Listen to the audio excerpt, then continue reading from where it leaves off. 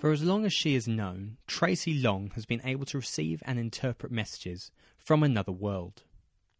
She is a natural-born psychic and medium.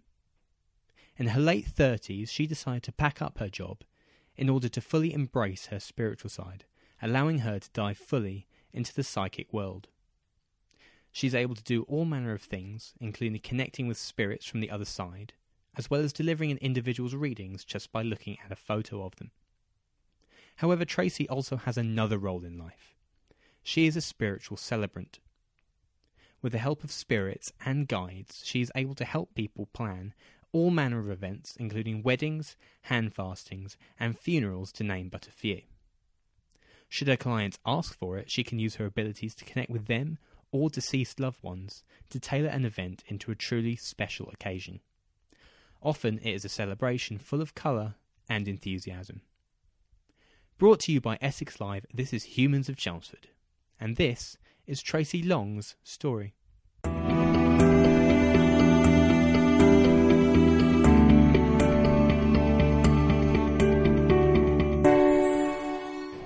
Thanks so much for joining us on the podcast today, Tracy, and telling us all about your life.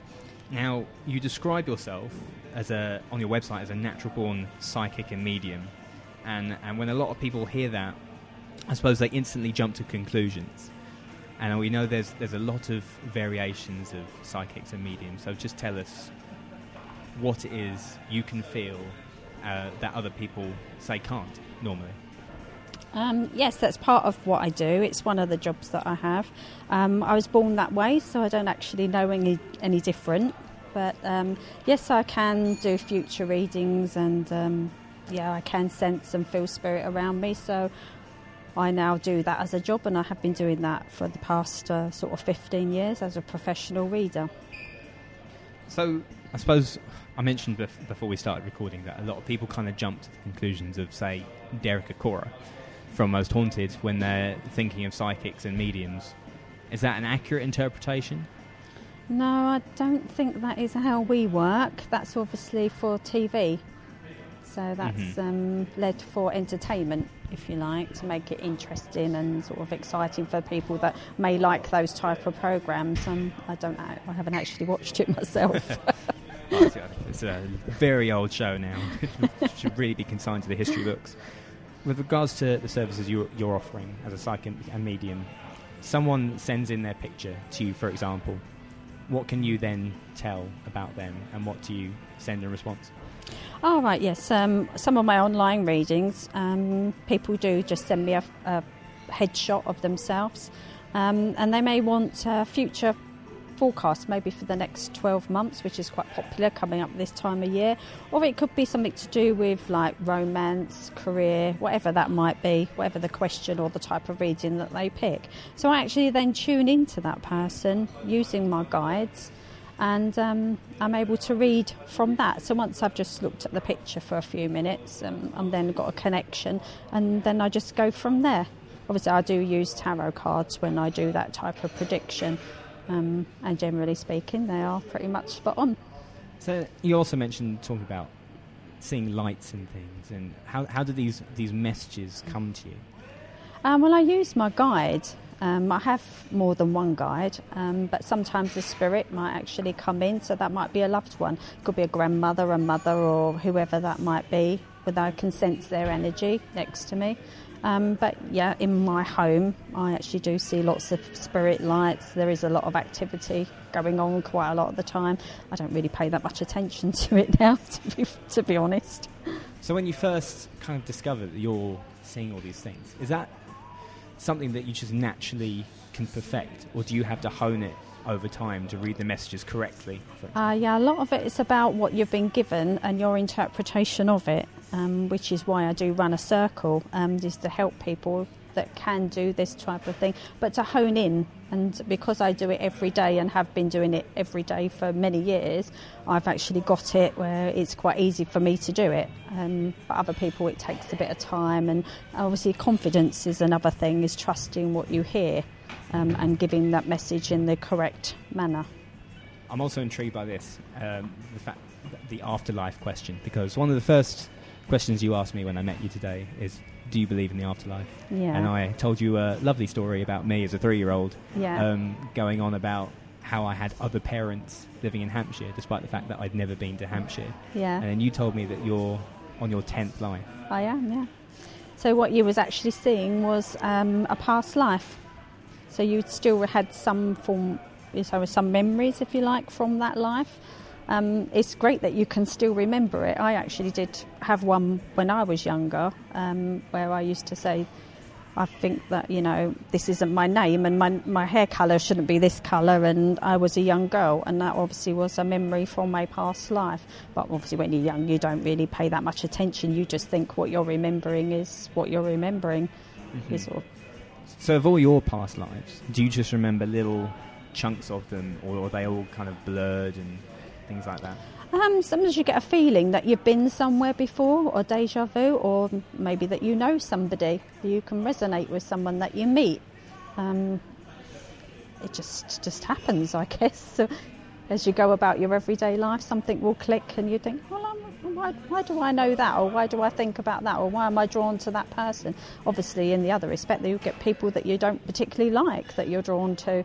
And that could be something to do with a past life as well, where you had some sort of interaction with them. So when you tell people about what you can do and what you do for a living, I suppose it's only natural that you're greeted with scepticism from a lot of places. Is that an easy thing to deal with, or is that something you've had to learn to cope with over time? I don't really have that now. I don't particularly advertise what I do anymore. Most of my stuff is word of mouth, so people find me, so I don't need to really advertise. And having conversations with people, because I've had sort of a wide spectrum of knowledge to do with most things, only because I was interested in everything, so I sort of learned about everything. So you can always have a conversation with someone about something, whether it be the afterlife, whether it be readings, whether it be people having spirits in their home, or whether it be children that are quite sensitive, if you like, or it could be, somebody's gone missing and they can't find somebody, or somebody was murdered or anything like that. I do a wide spectrum of things, so there's always somebody would like that conversation. Everybody's quite intrigued in all those aspects, which obviously is normal to me. I don't really see the fascination with it anymore, to be honest. That strikes me as well, that a lot of responsibility ends up getting weighed down on your shoulders for things like that. Does that ever reach breaking point for you? Do you find it easy to handle now? I do, but you do get tired, and as time goes on, people are always pulling or wanting that bit more, so you can do a reading for someone, and I forget them within a day or so. I don't remember the readings anymore. My brain can't store that amount of information, so they come back to me 2 days later. Oh, you said so and so. Was it this or was it? Well, I don't even remember your readings. I just about remember you. I wouldn't know. So you have to learn to shut off. You've done that. You've done that person. So now you just move on to the next person and deal with that scenario or whatever they need at that time. But as I said to you earlier, I do get called out to help people with children that can't sleep, have spirits in their house, or quite sensitive nature. And of course, that was me when I was younger. I can relate to that, so I understand. But I also now understand how to deal with it, so I go and I sort it out for them. I also get calls from people that say they've got spirits in their house. They don't know what to do. They're being a bit mischievous. Sort that out. Sometimes you have to pass them over. I get called for all different things, really, down to my cat's gone missing, or I can't find my keys. There's various levels. Yeah, you've become a jack of all trades, really. Yeah, it looks that way, doesn't it? Absolutely. Now, it says on your website that it was in your late 30s that you decided it was time to embrace your spiritual side. That's right. What prompted the change? I was working in the city. I was going backwards and forwards every day, and I sort of felt a bit like a caged animal, like something was missing. And I think a lot of people go through this. Maybe you might call it a midlife crisis or whatever you might want to call it. But you always get a calling that there's something more. You should be doing something more. So I just made a decision that I was going to leave my job. I was going to sell my flat. And I was going to do what I wanted to do. And everyone said, "Are you mad?" And I went, "Well, watch this space." I will do it. And here I am, 15, 16 years later, whatever it is now, still doing what I set out to do at that time. And I suppose the training as well that you had to go through, you mentioned it's long and it almost puts you in a box creatively. Was that easy to work your way through? Oh, you mean the teacher training that I did, because I'm able to teach my subjects that I want to teach now to help other people. So I feel that if you're going to teach other people, you should then be qualified to know how to teach and how to deal with other people and diversity, if you like. So yes, I did find being put into a box where I sort of think outside the box is the way I am. Trying to get through study, and I have done a lot of studying in my time. It is difficult to be put into those little niches because I don't really think the same as a lot of people do. So it's any form of education, if you like, even though I've done them, I did find quite hard to do. Now onto your business, the Spiritual Celebrant. And if anyone's interested in it, we'll put the website link in the description for this episode as well. At what point do you decide to set up this business? Because it does a whole load of things, from weddings, funerals, hand fastings as well. What's special about the services that you deliver compared to your average funeral planner, for example? Well, I sort of fell into being a spiritual celebrant by accident, really, because I was asked to do a hand fasting. So me being me, thinking, right, well, I need to find out how you do this, whether there's any legal requirements, and how to do a good job, if you like.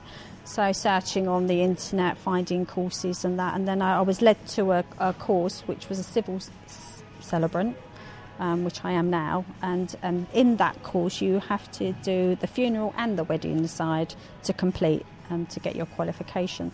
So I sort of was led into it by accident, if you like. And then I started doing the funeral one, which takes roughly 6 months or so. And it was a very emotional journey, that one. Not something I actually thought was in my life plan, but here I am. After doing all that, I started to notice that whenever I was going to get a service coming, that the actual person, the deceased, would actually visit me beforehand. So I would be woken up in the night by somebody standing in my room, and I'd start thinking, like, who are you? What are you doing here? And I'd start like half awake thinking, right, okay, is that a man, is that a woman? Okay, but that's obviously who I'm going to have. And then maybe the next day or a day or so later, I'd get the call saying, I have this service for you, and it was the person that was standing in my room. So I do feel that they actually pick me to do the service because of what I can do with my mediumship work and my psychic work.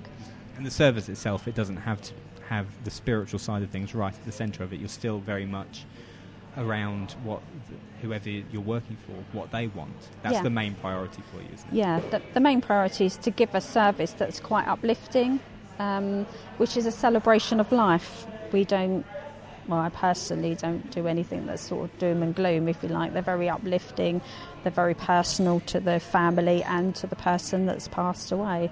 So with the interaction that I actually have, most of the families that I work with know I do what I do and are quite happy to embrace that and bring it in, and obviously ask me to ask their loved one, would they like this or would they like that, and are they there, that type of thing. So it seems to work. Absolutely, and to do your job properly as well, I suppose you've got to really ingrain yourself in that family that you're working for, both emotionally, personally. Yeah. Is that something that always came naturally to you? Yeah, my home visits are, I don't know, they may be dreading them, I don't know, when I get there, but I get there and I've actually been there for hours sometimes, and we have endless cups of tea, we have, laughter, we plan the service and what they would have liked, and we get down to what the character of that person was like, and we sort of plan around that. And I always ask them what their beliefs are. Do they believe in the afterlife? Do they believe in spiritual stuff, angels, whatever that might be? And depending on the response is then whether I go forward and say to them, well, this is also what I do. And most of the time it's met with a big smile and thinking that it's great. And that's why I normally are quite a long time at the homes because they're intrigued, they want to know all about it and just interested in it generally anyway. If I get a response with like, I'm not sure, then I just don't go there. I just work myself with the person in spirit and just put together a lovely service that they would have liked, and I just make suggestions to the family and saying, how about this poem, how about that, song, and most of the time they have gone with it. And also because of what you can do, a lot of the work continues after that event you do. Sometimes it does, yeah. And I suppose they must find that hugely comforting as well, that you can relay these messages even after the ceremony is done. Yeah, when I'm actually doing the funeral services, I do interact with spirit, but I don't actually interact on a level where I'm giving messages to family or anything like that. It doesn't actually work that way. That's having a reading. In this aspect, it's just finding out what they want to make the whole thing for the family as pleasant as possible. So under those stressful, upsetting circumstances, they don't have to think too hard about what would mum like. Would mum like this? Would she like this? I don't know what song she liked or whatever that might be. And whether they believe or not, their loved one still gets a really nice service at the end of it. And they feel that if they are interested, and they say to me, well, can you have a word? And I do. What would you say then is the most rewarding aspect about what you do? I think all of it really is quite rewarding. It's quite emotional. Every one of them is different because everybody is different. And of course, when they go into spirit, their personality doesn't change, so they are how they always were. So sometimes they can be a bit more challenging, and sometimes they're that really lovely, and it gets done, and quite quickly the service is put together and sent over. Some are a bit more challenging, but overall, on the day, to see everybody coming out of that chapel, shaking my hand and smiling because they feel that they had that was a good ceremony. They enjoyed that, and they often say to me, "I wish I knew for my mum. I wish I could do this for my nan." But we didn't know. We don't know about celebrants. We don't know who they are and what they do. And as I said to you earlier, did you know what a celebrant was before you met me today? Exactly. No, I didn't. I had to do a lot of background reading as well beforehand. So is that then kind of your main aim at the moment, is to try and spread the word and let people know that something like this, a celebration of life, for example, is on offer instead of the normal traditional service? Yeah. I mean, it's just... people say to me, "Are you a vicar? Do you manage a church?" And I go, No, I don't. I'm not religious, so I don't. I just work this way. And a lot of people don't know what a celebrant is, but we're often called ministers, and that makes it easier for people because they can get minister. But basically, celebrants offer a different type of service that are more uplifting, more personal to the person that's passed away, and we are actually celebrating their life. So, they not come out happy, but they come out smiling, at least. I don't have too much, and we never wear black, very rarely. The more traditional type services that I do, because I will embrace everybody, it doesn't matter. But sometimes the older generation, they say to me, well, were quite traditional, like, would you wear black? And I'm quite happy to wear black, but as you know, sitting here with me today, I've got pink hair, and that sort of seems to have stuck with me, because whenever I turn up and they go, "Oh my God, you've got pink hair, you're not what I expected," and I think, like, what did you think I was going to look like? Exactly, trying to add some colour into everyone's days. And lastly, Tracy, if people want to find out where you are and get your services, where can they get in touch? Well, if they want to look me up on my website, that's fine. They can do that and contact me there. Otherwise, I do quite a lot of work with Luckin & Co, and they're actually based in London Road. So if you was to contact Darren or Roy there, if you require my services, then just give them a call and they can contact me to take the services for you. Thank you so much for your time again, Alistair. Tracy. It's been a really interesting, eye-opening, intriguing interview. Thank you for having me. I'm sure all the other listeners will say the exact same thing as well. So thank you so much. Thank you.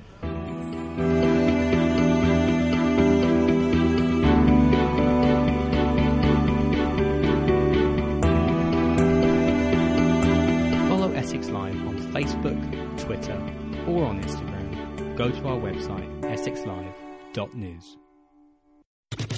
Ik vind de vastcontract eigenlijk wel oké.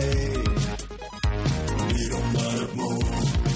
Nu de Samsung S9 Plus. Omdat het kan. Voor een genadeloos lage prijs. Check tele2.nl voor de beste deal voor jou. Niet omdat het moet, maar omdat het kan.